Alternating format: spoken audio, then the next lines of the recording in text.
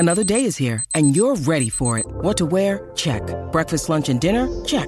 Planning for what's next and how to save for it? That's where Bank of America can help. For your financial to-dos, Bank of America has experts ready to help get you closer to your goals. Get started at one of our local financial centers or 24/7 in our mobile banking app. Find a location near you at bankofamerica.com/talktous. What would you like the power to do? Mobile banking requires downloading the app and is only available for select devices. Message and data rates may apply. Bank of America N.A., member FDIC. Chat with Traders is sponsored by Trade the Pool. Are concerns about limited buying power, insufficient capital, or fear of losing your own money preventing you from advancing your trading capabilities? Trade the Pool is an online stock trading prop firm that offers funding for stock traders. Demonstrate your skills, trade their capital, and keep your profits. You can engage in intraday trading and now swing trading on Trade the Pool with any U.S. stock or ETF. The procedure is straightforward. Pay an evaluation fee, successfully complete the evaluation, and get funded. Visit tradethepool.com/chat to learn more. You have to design what you do to suit your own financial puzzle and your own biases. As the great late Dr. Tharp used to say, you trade your beliefs, not the market. Sit down and write down your objectives, your financial puzzle. What are you trying to really accomplish with your trading? And design what you do to fit your lifestyle, fit your expertise levels, fit your portfolio size, then execute the darn thing flawlessly, and life would be good. You'd be a lot more Mr. Serenities out there floating around the trading world than there are these days. Markets, speculation, and risk. This is the Chat with Traders podcast. This is episode 271 on Chat with Traders. I'm Tessa, your co-host, and today we have the pleasure of speaking with a special guest. Experiencing the brutal market of 1973-74 impressed upon our guests the necessity to find ways to hedge risk. This began a multi-year-long quest to find the right combination of uncorrelated assets, technical indicators, and adjust the weightings as needed to provide enough protection to fill in the potholes of equity drawdowns while retaining the bulk of upside potential. Having a sweet balance between risk and reward, both in the financial markets and in his personal life, has enabled him to maintain a serene disposition. Who is this? His name is Tom Basso, who was on the show back in 2015 on episode 30 with Aaron Fifield. If you haven't listened to that episode or want to listen to it again, you are more than welcome because we know how beneficial it is to keep these episodes up because, of course, there's still so much value to be gained from them. Fast forward 8 years later, our host Ian Cox has the pleasure of speaking with Tom. There's still so much insight that we were able to extract from this very amazing veteran trader of the markets. Why? Because even though he's been there and done that and have been a big influence on the trading careers of many, he didn't stop learning, growing, and improving as a trader and investor. He kept going, as you'll learn. Tom is a retired money manager and futures currency trader, golfer, winemaker, author of The All-Weather Trader, and believer in behavior economics and more. Ladies and gentlemen, we are so pleased to present and welcome back the calm, cool, and collected and one of the market wizards, Mr. Tom Basso from the cooler part of Arizona. Well, Tom, welcome back to Chat with Traders. It's been a while. Yes, it has. 8 years since you were on here last time, back in episode 30. What have you been up to in the last 8 years? Gosh, Tessa in the introduction left out the fact that I'm an amateur chef and that I love to prune my gardens. It's a very Zen-like thing that I do. I do it all by hand. I don't use gas engines or anything loud. So I might have some peaceful music in my ear or just let nature talk to me. And then I hand prune everything. And now I'm remodeling a house. So that's my real estate expert wife decided that real estate prices about 2 years ago were insane in Scottsdale. And she said, you know, this beautiful condo we decked out with a private elevator and everything with a gorgeous view, which I loved. She said, we'll never get the price out of it as we will right now. And she was right. We ended up with 2 bids over asking, sold it out, and then moved to our mountain home, which is why I have a fleece on today, because my office is downstairs, which works great in the summertime, because it's nice and cool down here. But it's also nice and cool now in November. And so it feels a little more comfortable to have a long sleeve fleece on. Because it's a little less warm down here in the basement in the wintertime. And it's getting chilly outside. So we go down, and the remodel is down in Scottsdale, and it's been keeping me hopping for about the next 2 months, I guess. And then we'll move in January. Hopefully life will settle back into a little bit of normalcy. So what part of Arizona are you in now? I'm in Payson, Arizona, which would be northeast of Scottsdale, approximately an hour and 40 minutes door to door. And I'm up at 5,000 feet. So we get about 10 to 12 degrees cooler than whatever's happening down in the Valley of the Sun, Phoenix and Scottsdale.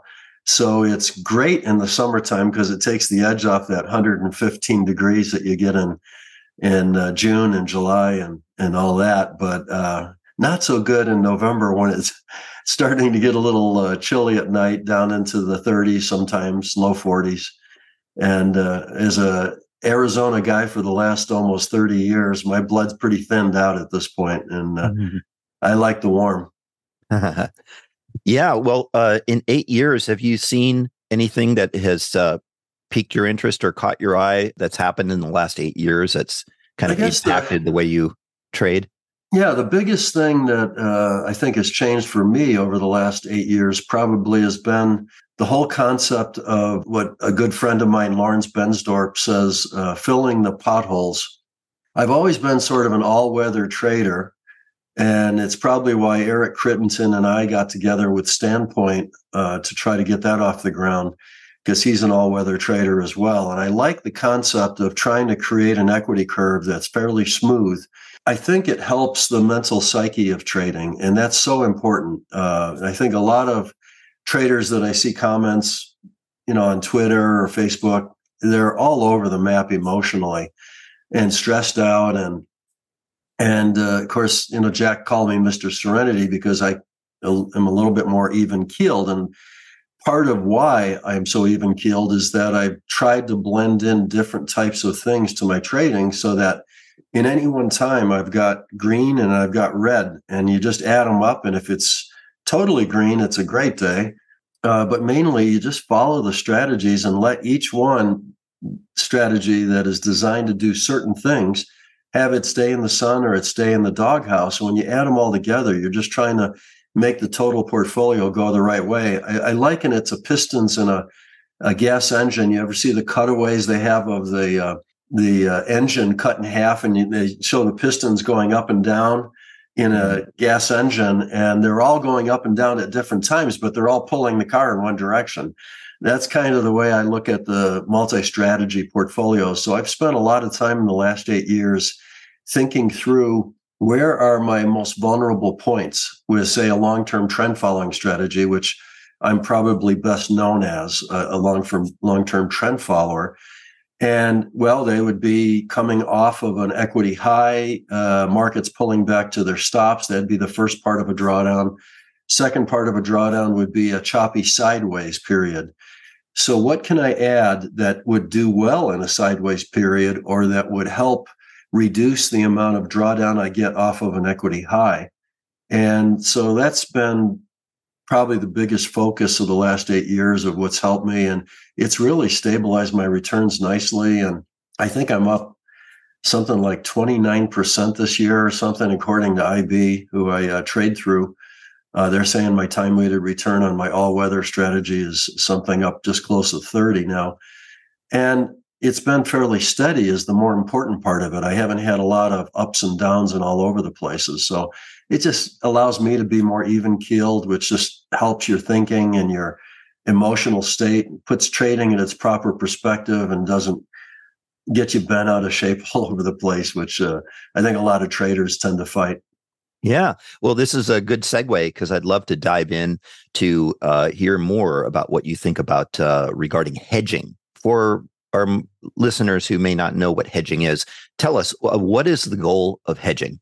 The goal of hedging is to quickly, with a hedge, a single instrument, hopefully, you could do it with a couple perhaps, but for me, it's just a single S&P futures contract.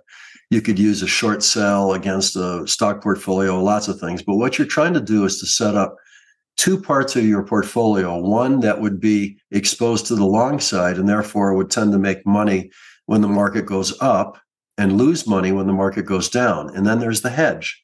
The hedge might be, for simple terms, might be like a short sale in a S&P futures index, which is what I use. So my portfolio tends to be pretty broad when it is all on, because I'm trading 30 different sector ETFs. That's going to cover most of the market. So it's going to look like the S&P 500. Therefore, if I use an S&P futures hedge, so if you look at my hands, here's my stock portfolio, and you make money to the palm of my hands when the market goes up, and you lose money when it goes down. If I put in place an S&P futures hedge, then notice that my hand's the opposite way. It's going to make money as the market drops. It's going to tend to lose it when it goes up. If I put these two things and balance them halfway decently, you're not going to make or lose anything. So it's just like you sort of sold out your entire stock portfolio, which, in some people's cases, especially if you're in illiquid instruments, it's really, a lot of work. It's a taxable consequence. There's lots of negatives to selling out an entire portfolio from the standpoint of work and taxes. If you put a hedge in place that is just an index of some sort, then you're not really selling those instruments that you have in the long side of your portfolio, but you're basically taking away a lot of the potential for a catastrophic loss due to a, say, 50% down bear market, which Lord only knows we could be on the verge of any moment with the market doing so well and so overbought. If the thing went the other way and panic set in or war broke out or any number of different things, you could be off to the races to the downside, and it could happen very quickly because down markets happen quicker than up markets. And by being able to put one instrument on and knock down the market risk so dramatically, to me, as a retired guy, it just gives me the peace of mind knowing that I've got a protection mechanism ready to go, and I don't have to worry about all those longs. They'll eventually sell themselves off, but it might take a week or two. And meanwhile, I'm exposed to a lot of market risk. But with the hedge on, I'm not exposed to almost any market risk. Mm-hmm. If we could go back in time a little bit, back when you graduated as a chemical engineer in 1974, what was the catalyst for you to first get interested and investigate hedging? It was the concept of, I had lived through 73, 74 as I was coming out of school at Clarkson University as a ChemE, and I was getting my first chemical engineering job. And that 73, 74 bear market, for those that are probably too young to have lived through it, was 50 cents on a dollar. And when you get those types of dramatic moves, it starts affecting capitalization of businesses and everything. You got boom and bust, surges in the economy and recessions coming through in the 70s, about every 4 years, it seemed. And until Reaganomics came around and launched almost a multi-decade surge in the U.S. economy, you ended up with these boom and bust that chemical engineers would be hired like crazy when the boom was going on, and then we'd be laid off. And I was thinking to myself, I need to protect myself against these down markets. But I also knew that just from looking at charts and all that, that if I went long stocks and I had one of these recessions come along and the stock market got cut in half, my savings, which I would have to live off if I got laid off from my chemical engineering job, would be decimated. So I had to figure out a way to mitigate risk. And some of the stocks I owned were fairly illiquid, small, low price, less liquid types of positions that I would build up for a fairly long run, hoping to get to a long-term gain eventually. And, by having the hedging, it just seemed like that would mitigate a lot of that risk.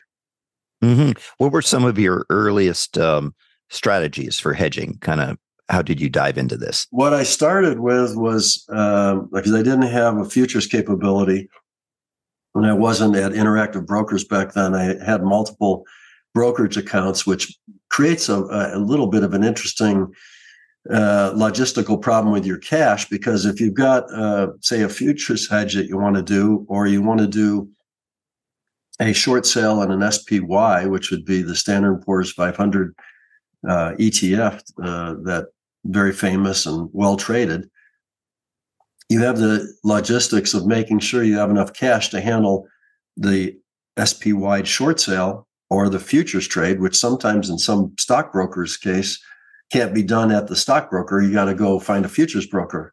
And then you're moving cash, wiring cash back and forth to cover your margins. And it gets awkward. A lot easier these days where I do it all at one place. But back then, the S&P 500 ETF was what I used, and I'd short sell it. And until one day, I was at a brokerage firm that I thought looked attractive, and I went to borrow the SPY shares to short them. And they said, "You can't borrow them. We don't have any to borrow." I thought, wow, this is the most liquid traded vehicle on the New York Stock Exchange, it seems. What the heck? You can't borrow it? You got to be kidding me. So needless to say, I wasn't at that brokerage firm very long after that. Moved to a place where I wanted to see the depth of the SPYs so I could use them for hedging, and eventually moved on to futures and got it even more streamlined to make it easier for myself. So how did what was your first bear market where you put on hedges, and how was kind of the result of that? What was your strategy in the first? Well, in that particular case, I had, in the 80s, I finally moved to futures as my hedging vehicle, and still was operating with two different accounts at that point. And probably the most famous one would be the 87 crash. 87 crash, the hedges ended up making about, 24% overnight, and the stock portfolios we were running for clients were down about 23. So we picked up like 1% on the portfolios. And boy, I was patting myself on the back for protecting the client assets in that case. And I thought I was going to be a hero, but very famously, we had one pension plan out in California that had a bunch of PhD physicists on the pension panel, and they wanted me to shut down the stock portfolio because we lost 23% and just trade futures because we made 24. And I told them, no, you can't do that. The reason this works is they're both together, and we protected the assets, and that's what we're supposed to be doing here. We couldn't see eye to eye, and I ended up firing them. It was a multi-million-dollar account, which hurt me a great deal business-wise at the time, but it was the right thing to do. I couldn't see just trading futures for them in their pension plan. It's a good example to me in an early age at that point of how completely brilliant people sometimes are so common sense stupid when it comes to investing, and how being a money manager doesn't just mean being a good trader. There are two different things. Money managers have to understand the psychology of not only themselves, because there's, Lord knows, huge amounts of pressures from the markets and everything that's going on, the news coming in every day, but you also have that added pressure from your clients, expecting you to work miracles sometimes, and very unrealistic about what it is that you do and what you have to go through. If they knew what you knew, they would be trading themselves probably. So they hire you to do it, but they still have that ultimate power to pull the cash. And that pressure is always there as a money manager. And, when I retired about 20 years ago, I put a smile on my face. It's been there ever since. I don't have any clients anymore. I don't have any registrations. I don't have the SEC coming in and auditing my books and all that stuff that you have to do as a money manager. And life's good. So what got you into the hedge just prior to the 87 crash? What kind of indicators were you looking at to get you to put on the hedge because you felt that something, a big crash might happen? Well, a crash might happen someday. I had no idea the crash was going to happen. Mm-hmm. But approximately 2 weeks before that, At that point, I was using moving average, fairly long-term, like 20-day moving averages. And it clicked over to the downside, so I put the hedge on. On the mutual fund timing that we were doing for clients back in those days where they used to allow mutual fund timing, we went to cash. So we were in total cash in those programs as the crash happened, and those folks were quite happy. So we battened down the hatches. We had no clue that it was going to be the crash of 87. It just continued to follow through. Panic set in. At one point, the Quotron machines in our office were running 2 hours late on updating the prices. That's how we talked to the floor. They told us where the market was. We looked at the screen. He said, "Oh, that was 2 hours ago." They were so backlogged on getting the throughput through the wires and out that we were running 2 hours late on the screens. It was insane, and an interesting time to live through, especially since we were protected. But you never know. To me, the market at any point in time, particularly in a time like we are in right now, where you have everybody getting kind of excited about how far the market's moved up. And the more things move up and the more people get excited, the more nervous I get, just as an experienced trader, and thinking, when I'm making new equity highs and I've had a good streak, I'm sitting there remembering those times when I'm at new equity lows to balance myself out and keep myself very even keeled. And likewise, when I'm in the middle of a drawdown, I'm thinking about those times when I was making new equity highs. And you just never know when something triggers it. And then it's like a match to gasoline that's spilled all over the floor. You just have this complete fire going in every direction. And then the news all turns into negative and people panic and the selling just gets out of hand. And with computers, back in 87, a lot of stuff was done by hand, you remember. I mean, PCs, personal computers, only came in. I got my first PC in 1980. So in 87, computers were coming into the industry, money management industry and the trading industry, but it wasn't as pervasive as it is today. And it certainly wasn't the speed and the huge disk drives and the capability to mass handle just huge amounts of information. Artificial intelligence was maybe a dream of somebody. It just wasn't there. So you look at how things have changed and you think about, panic setting in, and everybody has the ability to move a lot more money a lot quicker than they used to when they had to call up a broker and it had to get wired down to the floor and a runner had to take it out on the floor. And, things were slow. So that in itself slowed down the panic. But now you can just hit a button and sell. And I really worry that, circuit breakers, notwithstanding, I still think things could get really ugly really quickly. And people always have to keep that in the back of their mind and have a plan. It's not that you have to run scared.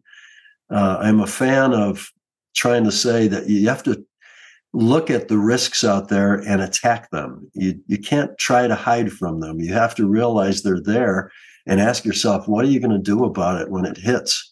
And be prepared, have a plan.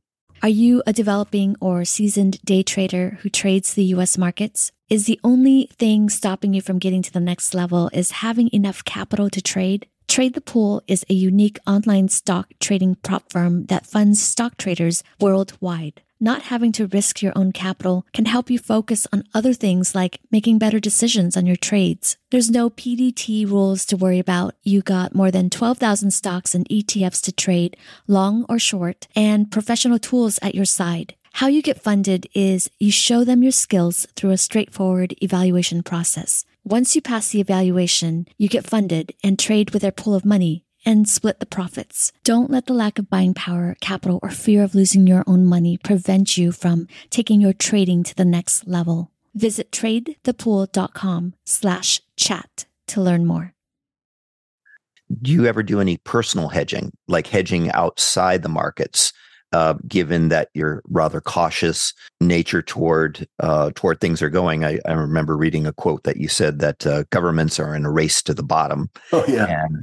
And so I just wondered if you do any other types of hedging. I have a pantry that I could live off of here that's next door to me. It's probably got enough food in there for 3 to 4 months for the two of us, Brenda and myself. I've got water, fresh water, if I need it. I have ways of filtering water.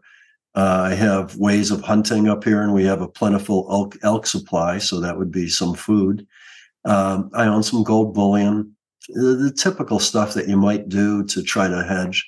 Based on what happened during COVID, I have plenty of toilet paper. That seemed to be in zero supply around the world here, in the United States at least. Those types of things, I would say, would be what I try to do. I also try to stay in good physical shape. I'm 71 years old, but I still work out and try to keep my weight down, try to, watch what I'm doing so I have the physical capability to get out there and do stuff if I have to on my own.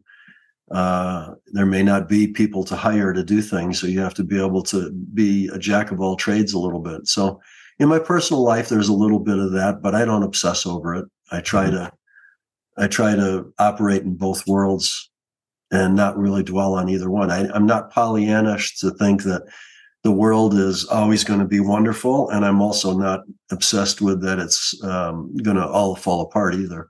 Mm-hmm.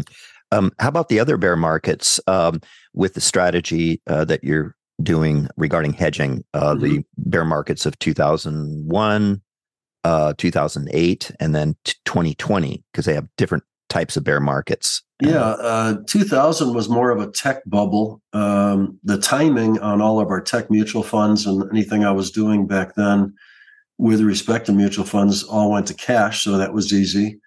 The hedging, we weren't trading stocks, individual stocks at that point, so I didn't have to worry about anything like that. Futures nailed it, so that was a good period for futures. When you have indexes going down 80% and you can go short those indexes, you can make a lot of money. And some of the currencies, some of the bond type movements lend themselves to big profits. The 2008 was definitely, God, you can make a lot of money on the debt instruments there because you had interest rates making some move. You had the stock market falling like crazy, about 50%. So the short sales in the indexes there were wonderful. And so we buffered there really well. At that point, I'd been started retired, and I was now trading ETFs instead of mutual funds because mutual funds tend to be end of day pricing. And I found it more convenient to use an ETF, and then I can put stops in.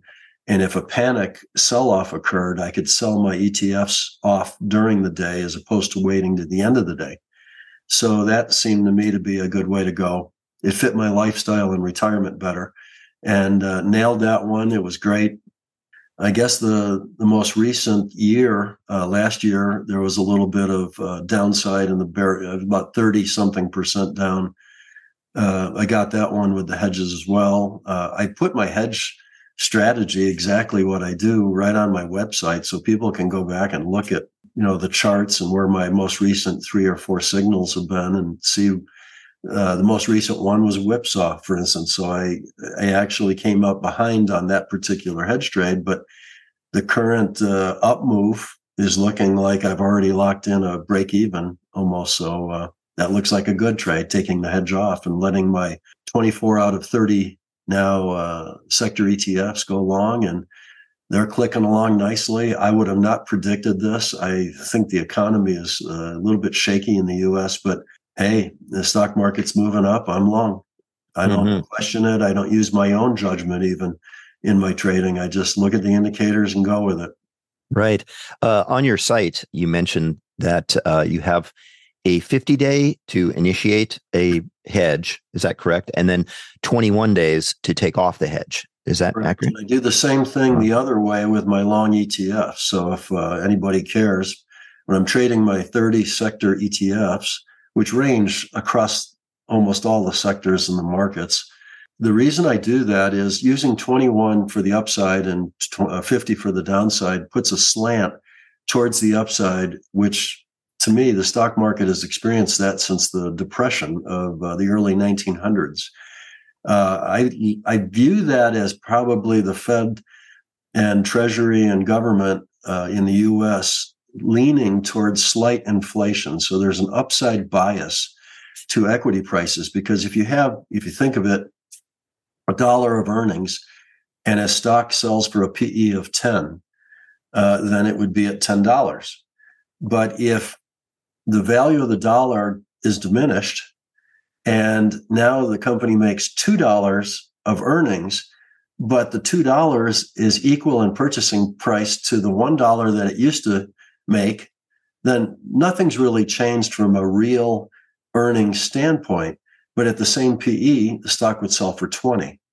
So the downward bias in the purchasing power of the dollar seems to me to always put an upward bias to the price of stocks. And so I lean my indicators that way to suit my bias that way. And this is what I talk about a lot with traders. You have to design what you do to suit your own financial puzzle and your own biases. As the great late Dr. Tharp used to say, you trade your beliefs, not the market. And my belief is that there's this upward bias to equities, so therefore I upward bias my indicators in a fashion that you pointed out.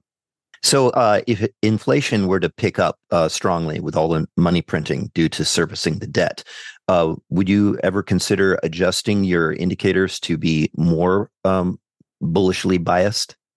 I think it's a trade-off between what you just said on the inflation side and the increased volatility that would tend to occur in an environment like that. And I think that having the 21 days to the upside and then giving it the room of a 50 to the downside might be more than enough, especially with the indicators I'm using that measure volatility in the equation, which would be Donchian's, Keltner's, and Bollinger's. They all have a component of volatility. So in a world of volatile inflation, I would think the indicators would automatically separate the noise bands out and probably give me enough room. So I have a tendency to say I probably shouldn't have to change anything there. The indicators should adjust themselves. But, hey, it's my portfolios and my indicators. I can do what I want as a human being any day I want here. And so, yeah, everything I do is subject to change if I think of a better way to do it. Sure. I'd like to dive in now to correlations and diversification. Okay. What do you look for in diversifying your portfolio? What I look for is I try to use my own common sense. I'm not really hung up on running 60 million correlation coefficients of everything under the sun against each other and then picking the 10 most non-correlated. But what I'm looking for is investment A and investment B not really being tied to each other a whole lot. And it's one of the reasons why I'm so happy that I was able to explain in the All-Weather Trader book that I just came out with last April, how I took over the years a large equity exposure and I moved into extreme diversification into things like futures markets. Because if you think just as a human being, you got the stock market and you got corn. Does corn care what the stock market did today? Does the stock market care what corn did today? Those two investments, if you're trading both of those, they both could go up in a certain day. They both could go down, or one could go up, the other one could go down. They have nothing to do with each other. And likewise, if you took, say, corn and you put it against, euro currency or Japanese yen, why would they have anything to do with each other? So just common sense starts telling you that there's certain markets that could be very non-correlated. And it turns out if you run a lot of correlation coefficients, you'll see that your common sense is probably not too off the mark there. So what I try to do is look at markets and say to myself, is this likely to trade exactly like that? And I try to cobble together a list of tickers that has a lot of diversity to it. And then I try to time all of those. And when you do that, you're going to always, if I look at a screen any one day, I've got, 50 positions, 60 positions, depending on the time you're talking.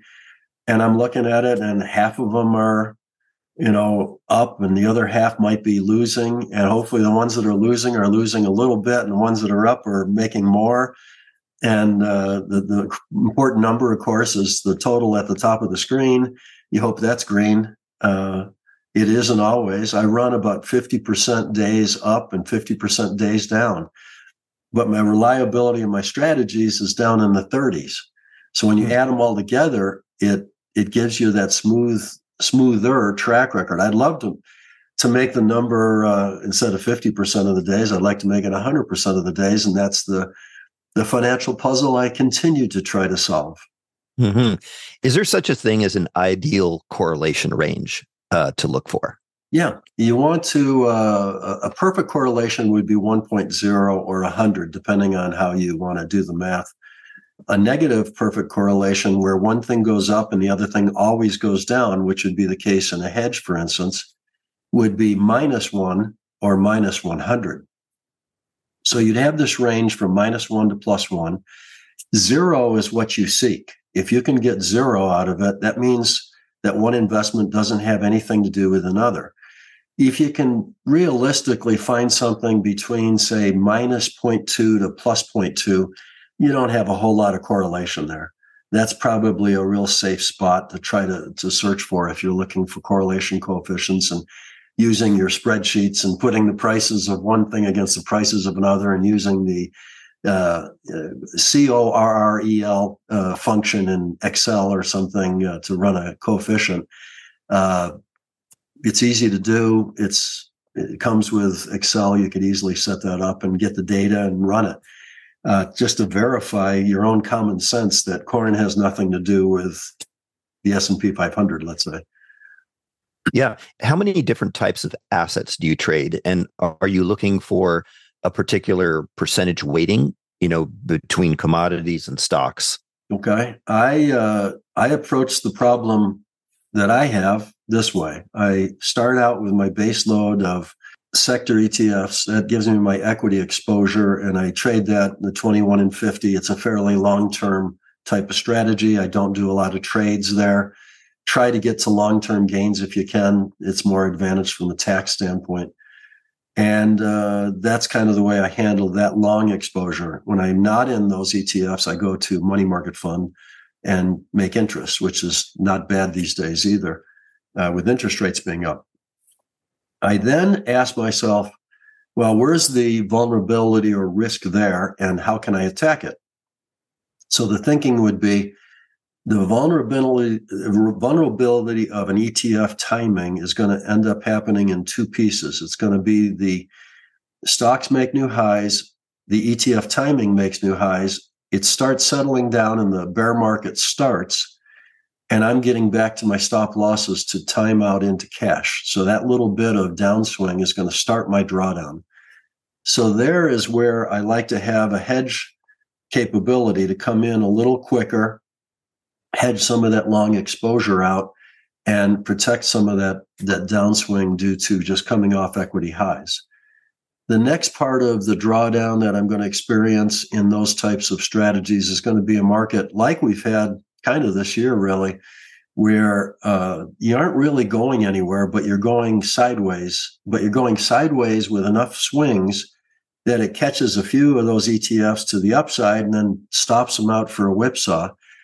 And in those types of markets, you want to just try to come up with other strategies that might make money during those periods. So one of the things I do is I sell option credits on indexes. So when I have an excessively overbought situation, I'm selling call spreads and making money as the market goes sideways. I just do that once a week and just keep bringing in more and more cash from the credits because the markets don't carry through anymore. They're going sideways by definition, let's say. And those credit spreads do really well there. Where they get hurt is when you have major trends. Well, if you have major trends, I'm making money over in the other one, so I don't care. I'm losing on the option spreads and I'm making it over in the ETF. So by blending things together like that, what I'm doing is designing various strategies to take care of certain conditions in the market and be the hero. And they take turns being the hero. And then I say to myself, well, what if we have an extended bear market And it's pretty much downward, but it's downward in a trend that is not so sideways. So the credit spreads aren't going to handle it. Where could I make money in an extended bear market? Let's say it's a year or 2 years or 3 years, or God forbid, the depression was more like 10 or 12 years or something like that back in the early 1900s.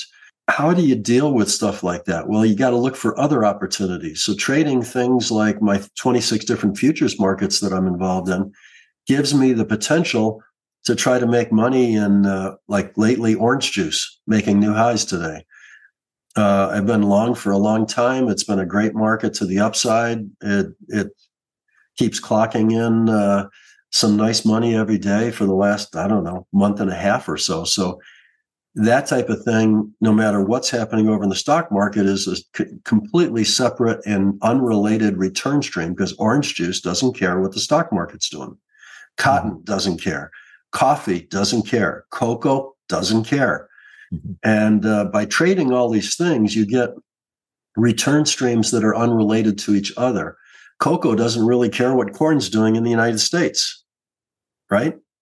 So you get different return streams. At any one point in time, you've got one losing, you got another one gaining.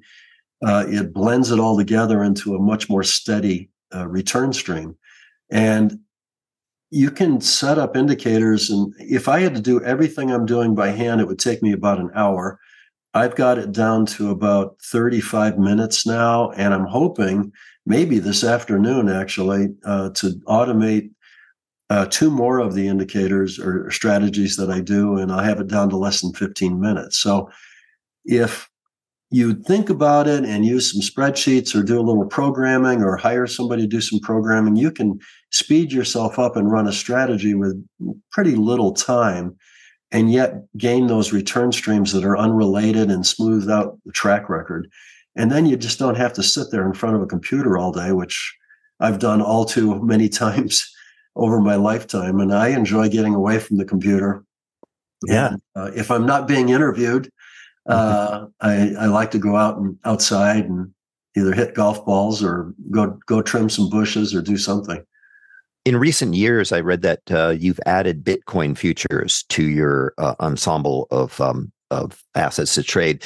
Were you just excited that there was one more thing that you could add to the list, or was there anything about Bitcoin which attracted you? I wouldn't call it excited. I was dipping my toes in the water when I started. The Bitcoin and Ethereum craze that was in the early going, I just didn't want anything to do with it. It seemed insane to me. When they started adding futures, I started thinking to myself, all these potential bankrupt companies trading cryptocurrencies, I have a hard time doing due diligence on them. The FTXs of the world, it'd be hard for me to waste the time going in and trying to figure out what they're doing and whether I trusted it or not. So to protect myself, I've been a futures trader for 45 years probably now. I understand futures. I understand, the exchanges backing the contracts, all the futures brokers that back up the exchange, backing up the exchange. So there's lots of different layers of protection for the position, so that if I make money in a crypto positions, I have a good chance that somebody, the exchange, is going to pay me off. I don't have to worry about the guy. If I bought cryptos and he shorted it and he wiped himself out, I don't have to worry about him making good on that trade, like you might if you got into a weird situation where a firm was about ready to go bankrupt. You might make money and they can't pay you your money. So futures was a logical kind of stick my toe in the water type thing. I could see that the prices moved dramatically, and all the studies I've ever done as a trader show that the faster and farther a market moves, the more likely there is for profit. It makes sense. We all have to buy low, sell high, or sell high, buy low. And the farther the buy low, sell high is, the more money you can make. So markets moving is always a good thing for traders.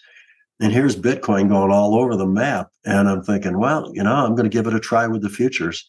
So I set my risk and volatility control schemes on my position sizing in there and dialed it in with the equity, and away we went. And it's been highly profitable. I have to say, it's been good.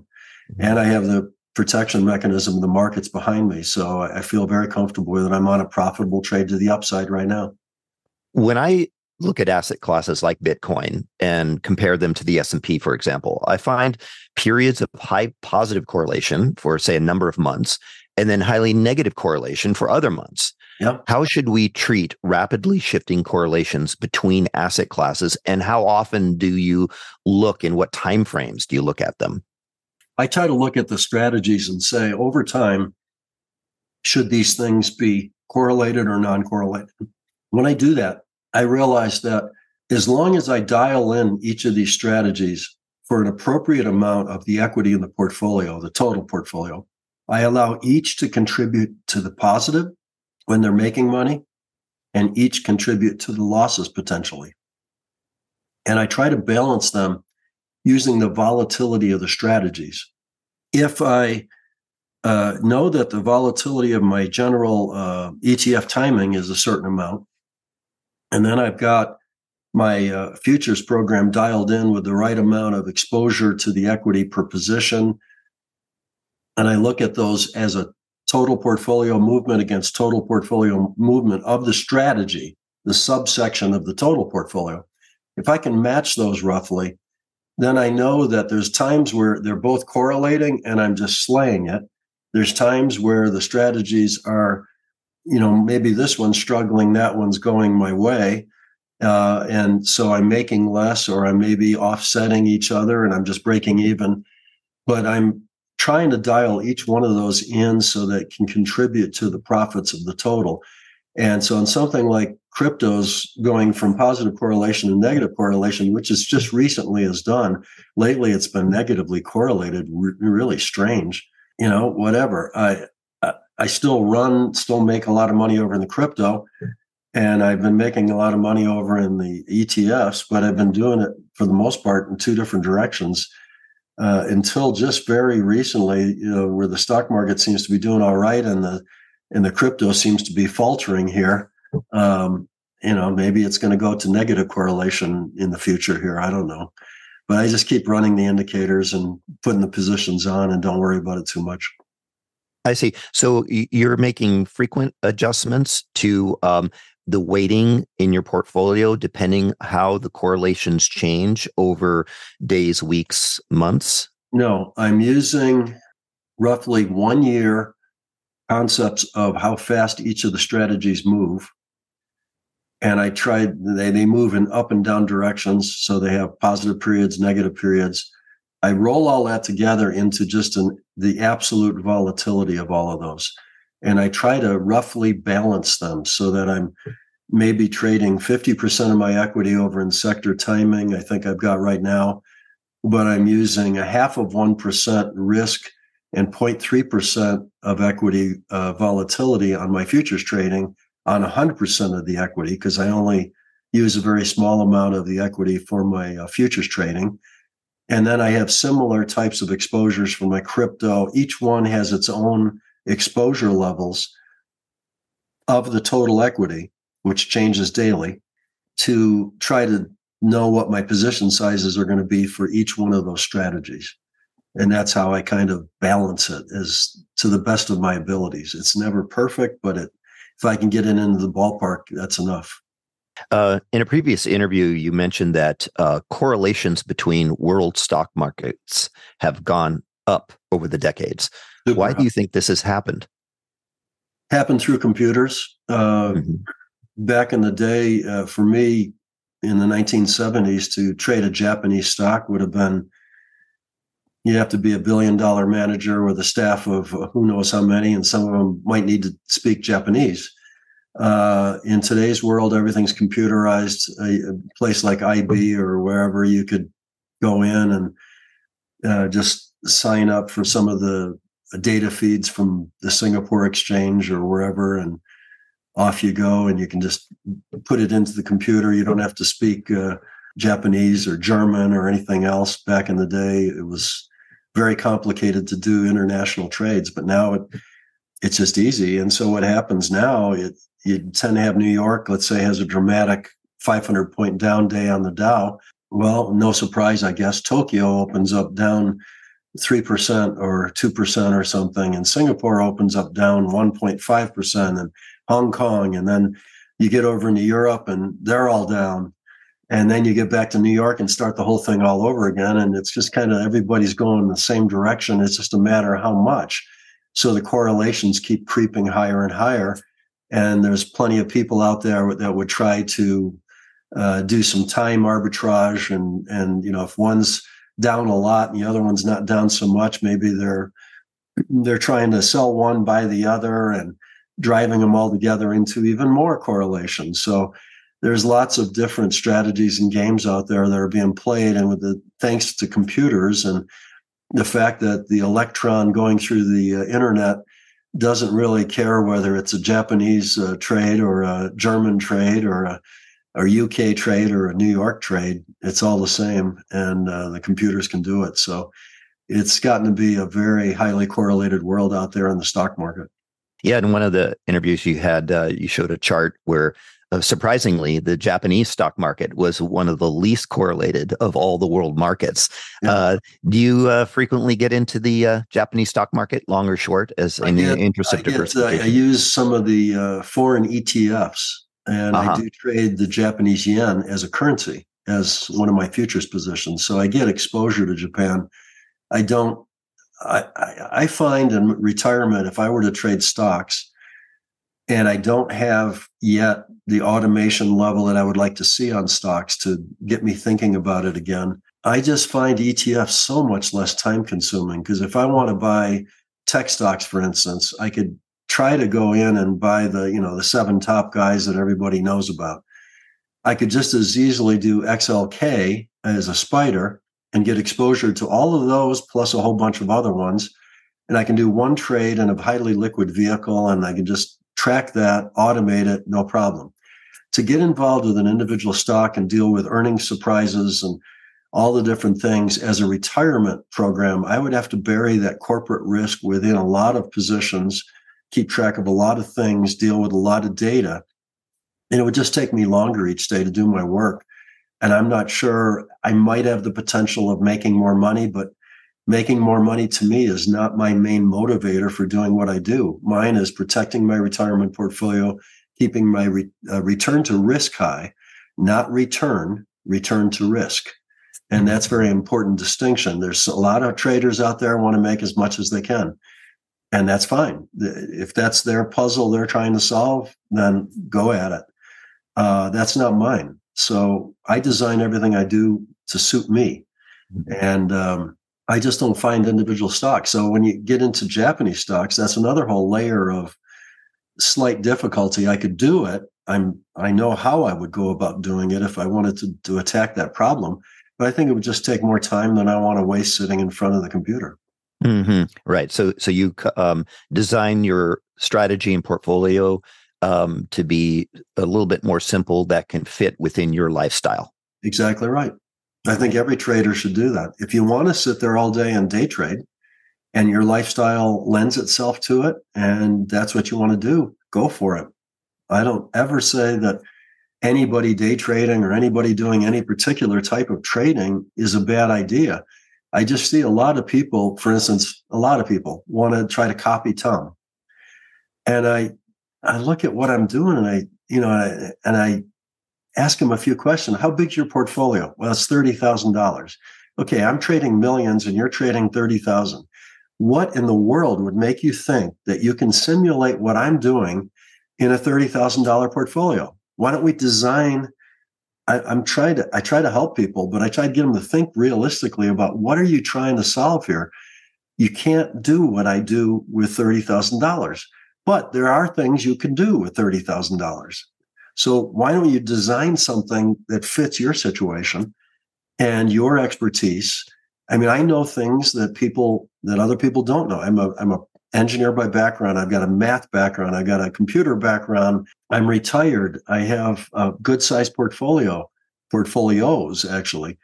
And there's not another person in the world that is exactly the same as Tom Basso.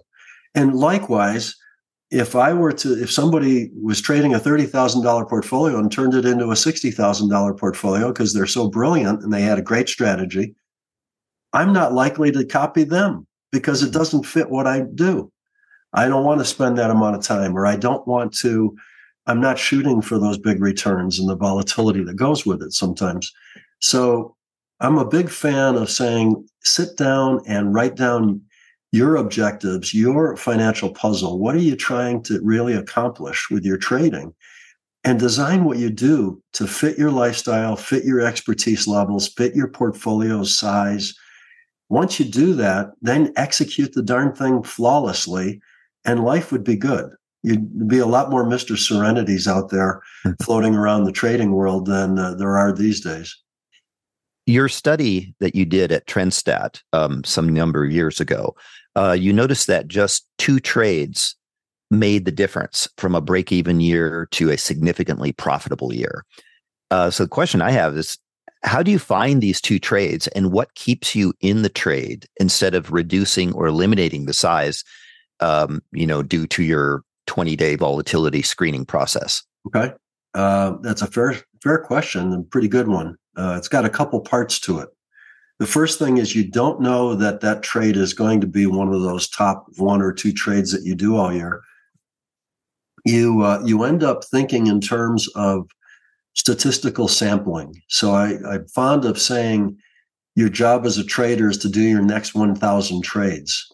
And there's a couple aspects to that. First, it helps you think in terms of finding those 2 out of the 1,000 maybe, or out of the 500 or out of the 200 or whatever number it takes to get to those 2 or 3 or whatever trades that are going to pay for your profits this year. By doing a large sample and doing a largest sample you can get to, you increase the odds of finding those 1 or 2 or 3 that are going to be the big winners. The other thing it does is it de-emphasizes in your brain and your emotions the importance of any one trade. If I'm putting on a Japanese yen and I don't know that the Japanese yen is going to go 75 to 150 against the dollar like it did back in, I think was it 150 down to 75? I forget. It's been so long, but back in 1997, I think it was, there was a major move. I mean, the face value of the yen went in half, I think, or something. When you have a situation like that and you're trading currencies, as I was then, FX, you're going to have the potential to make massive sums of money because of the leverage and everything. You don't know that that's going to happen when you put the position on. So you just are following, you're getting that next data point in the next 1,000 trades, and off it goes.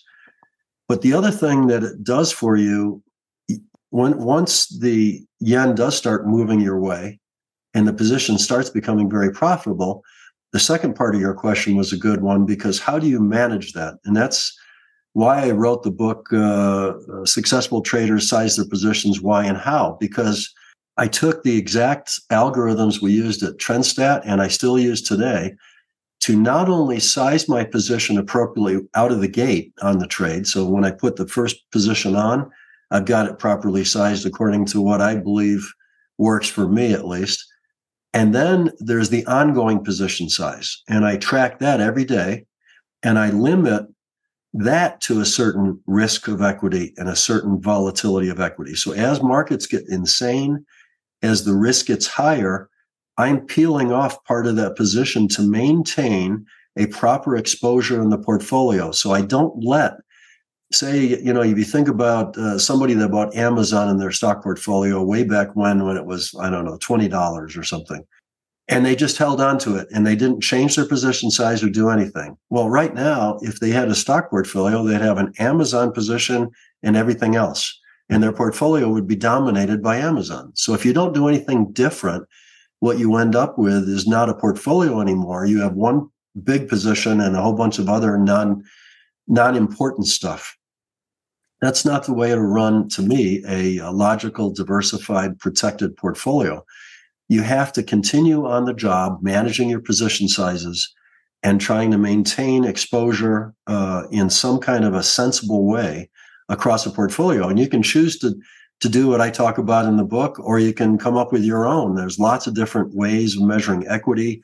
I like mark-to-market equity. Some people like what's called core equity, which is your after all your stops are hit, your basic the amount of cash that's going to be left. There's lots of people that just use realized. So there's lots of different ways to slice it. But I think in the end, to not have any way of managing your ongoing equity is a problem, because like that Japanese yen trade we were talking about, it would become a portfolio of Japanese yen and 20 other things that don't make any difference anymore. So by keeping them balanced, you can stay balanced. Excuse the last interruption here. This is Tessa. We hope you're enjoying this episode so far. If you love the podcast, please give Chat with Traders the best review you can on whatever platform you're listening from. This will help us to keep the episodes coming. Also, if you haven't subscribed to our email list, please hop on to chatwithtraders.com and click on subscribe so we can keep you posted of information that may be of importance. Thank you. Now back to the chat with our guest. I'd like to transition to psychology. I noticed that you're a follower of behavioral economics. Yeah. There's lots of different schools and subtleties in economics, and most economists, I think, generally speaking, have a hard time predicting anything, particularly the stock market. So I'd be very careful using economics in trying to decide whether you should go long or short. A good example right now, I feel like this economy in the U.S. right now, as we speak in this interview, is looking like it could get really shaky really quickly. But here the stock market's making new highs. And so thank goodness I've separated my economic brain from my trader brain. And with trading, I just do what I'm supposed to do and I don't worry about it. So I've had a nice run here to the upside. But I would have thought going, a month or two ago, just seeing what was laying out in the world, the wars breaking out, everything, I figured, boy, this would be a tough period economic wise. But what I do with the economy to try to get a little bit more of my personal planning of what I'm trying to do with my own personal life and be prepared for what might come up is I look at behavior of any economic decision that the government, Fed, anybody else that would try to make. What would be the likely behavioral reaction of your average citizen? Or if they're, let's say, taxing the rich, what would be the logical reaction from the rich? Whatever happens out there, behavior in the end will drive that economy. So if you can try to pay attention to any kind of economic decision or policy or debate that's going on in Congress, and ask yourself, what would be the logical behavior reaction of the population in general? You'll probably be able to tell what will happen. The reason, say, the Laffer curve, which people badmouth sometimes, I mean, it was the standpoint or the critical underpinning to Reaganomics, where you cut taxes. Well, what would be the logical reaction going into the cutting of those taxes? We had the very excessively high tax rates, and people were doing tax shelters, stupid investments just to save tax money. And the investment would be driven by the amount of savings they can make on their taxes. And of course, the IRS would go after the shelters. Some of them would fall apart. There'd be penalties. There was a lot of wasted, non-productive to the economy effort just to try to get away from taxes. So enter Reagan, cut the taxes, take interest rates up to knock down inflation. Inflation gets reasonable. Taxes are a lot lower. Well, there's no motivation to go find a tax shelter now. So might as well buy the stock market or, put up some money in a new offering because it looks promising. They've got a new drug or they've got a new invention. Let's take a chance there. People are starting to make money. People are starting to trade those stocks, taxable consequence. So with a lower tax rate, revenues to the government actually went up, not what you would expect when you cut tax rates. Why? Because people behavior created an environment where, because it's a lower tax rate, I'm more likely to do a taxable consequence transaction because it's not going to hurt me so bad. Mm-hmm. And so that's the kind of concept of thinking through how people react to the reality of the world out there. And as you change economic policy, what effect's that going to have on the human psyche and what they're going to try to react to? Because people are always going to try to maximize their own economic utility. If taxes are lower, then hey, maybe you day trade. You don't have to worry about anything. I mean, if taxes were zero, you could just do taxable consequence transactions anytime you wanted. If they're minimal, you're not going to make that a dominant part of your psyche. But if it's 90% tax rate, if you start taxing the wealthy at 90%, they're going to go out of their way to move money out of the country. They're going to go out of their way to not do taxable consequences, and it will actually hurt government revenues. It will not help. With all due respect to the Keynesians out there and some of the idiot economic minds over at the Wall Street Journal or the New York Times especially, I just shake my head at some of the things that come out of their mouths. Mm-hmm. So you've talked about in the past viewing your life as a movie, and you had a sticky note on your computer reminding you about awareness. Yeah. How has this viewpoint and greater awareness helped you in your life? It's helped me because it allows me to choose to be as emotional or non-emotional as I wish to be in any moment. If I want to get mad, I can get mad. If I want to be excited and celebrate, I can do that too. But if I want to also realize that when I'm trading and I've got winners and losers on the screen, I don't want to obsess either way. I want to be more even-keeled because I want to be logical. I want to run my strategies. I don't want to have my emotions high and low all the time. It's exhausting.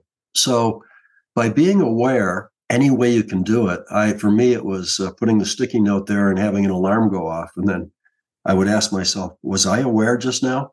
And if I wasn't, I would sort of do an assessment of what was going on in my head that moment. And what was I thinking of? Was I totally consumed with doing something and not thinking of how I felt or how nervous I was, or was I nervous, or was I a little too enthusiastic? Was I a little too depressed or anxious or any other type of emotional state? By getting myself back into the awareness mode, what ends up happening is you start calming yourself down into a steady state a little bit more when you're doing something like trading. And that's a great way to be, because then you see some setup and you want to go long, but then at the same time, your neutral brain says, okay, well, let's assess the risk. Let's see what the reward is. Let's make a logical decision. You don't get yourself excited or depressed or anything. You keep yourself even keeled. And if you ever notice yourself not being that way, you get yourself back to that mental state. And so I encourage people to increase their awareness. I think it'll help in your interpersonal relationships with other people. Try to be sensitive to what they're going on with their lives and helps you react to them better. And I think life just gets better. So in a way, it's like cultivating this awareness in ourselves helps us to fill in the emotional potholes that come up in our life, right? A little bit, yeah, because a lot of those are caused by just, I don't know, you just took a loss and wiped out 25% of your portfolio and you're crushed. You're so crushed that there's another trade setup that just set itself up and you miss it because you're still being crushed and you don't know what to do. You're frozen. And now all of a sudden you just missed the best trade of the year because you weren't neutral and just saying, okay, let's take the next trade and keep going. Don't worry about it. So yeah, the emotional swings you get in life can be dramatic. I mean, it can cause things ranging from depression, suicide to, bipolar behavior, that manic, depressive, go swing to the enthusiasm side, to the negative side, and all over the place. And I don't think that's a great way to live your life. Yes, indeed. Well, to wrap things up, I really enjoyed the quote that you shared last August to celebrate your 71st birthday. Sit tall in the saddle, Hold your head up high. Keep your eyes fixed where the trail meets the sky. And live like you ain't afraid to die. Don't be scared. Just enjoy the ride. Yeah. Tom, thanks for coming on Chat with Traders. My pleasure. How can our listeners get in contact with you, and where can they find your new book? Well, new book is in all the different popular bookstores, the Amazons, the iBooks, all those things. The website is enjoytheride.world, not .com, and has a lot of free information for traders on all sorts of things. Copies of various interviews I've done over the years are on there. You can listen for free. I got book recommendations. I have my explanation of my hedging strategy if you want to be more curious about what I do with hedging. Just a lot of information there. Go and take some time and wander around and enjoy the read instead of the ride. Probably the most people find me on social media on Twitter. I got like almost 52,000 followers on Twitter at Basso_Tom. Be careful, social media. The guy like me that's got a lot of exposure gets tons of imposters. Do not ever buy anything. I don't sell anything by direct message. I don't want your crypto business. I don't want you to invest in a charity that I'm sponsoring or something. I'll do that elsewhere if I do it anywhere. Just be careful. I've had friends scammed by thinking they were talking to me and they weren't. So I try to do what I can to get rid of the imposters, but I appreciate anybody out there pointing out some of my imposters so that I can report them to the authorities. I'm also on Facebook and LinkedIn pretty heavily, and that seems to be an increasing part of the people following me. Mm-hmm. But that's pretty much it. So I also have a Substack.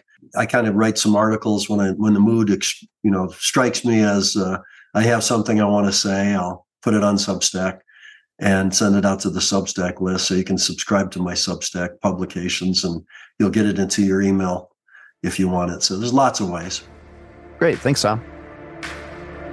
You've reached the end of this episode of Chat with Traders, but rest assured there are more episodes loaded with real market insight and zero hype on the way soon. So to stay updated with each great new release, subscribe to the podcast in iTunes, and we'd love it if you'd leave a rating and review. We'll catch you next time on Chat with Traders.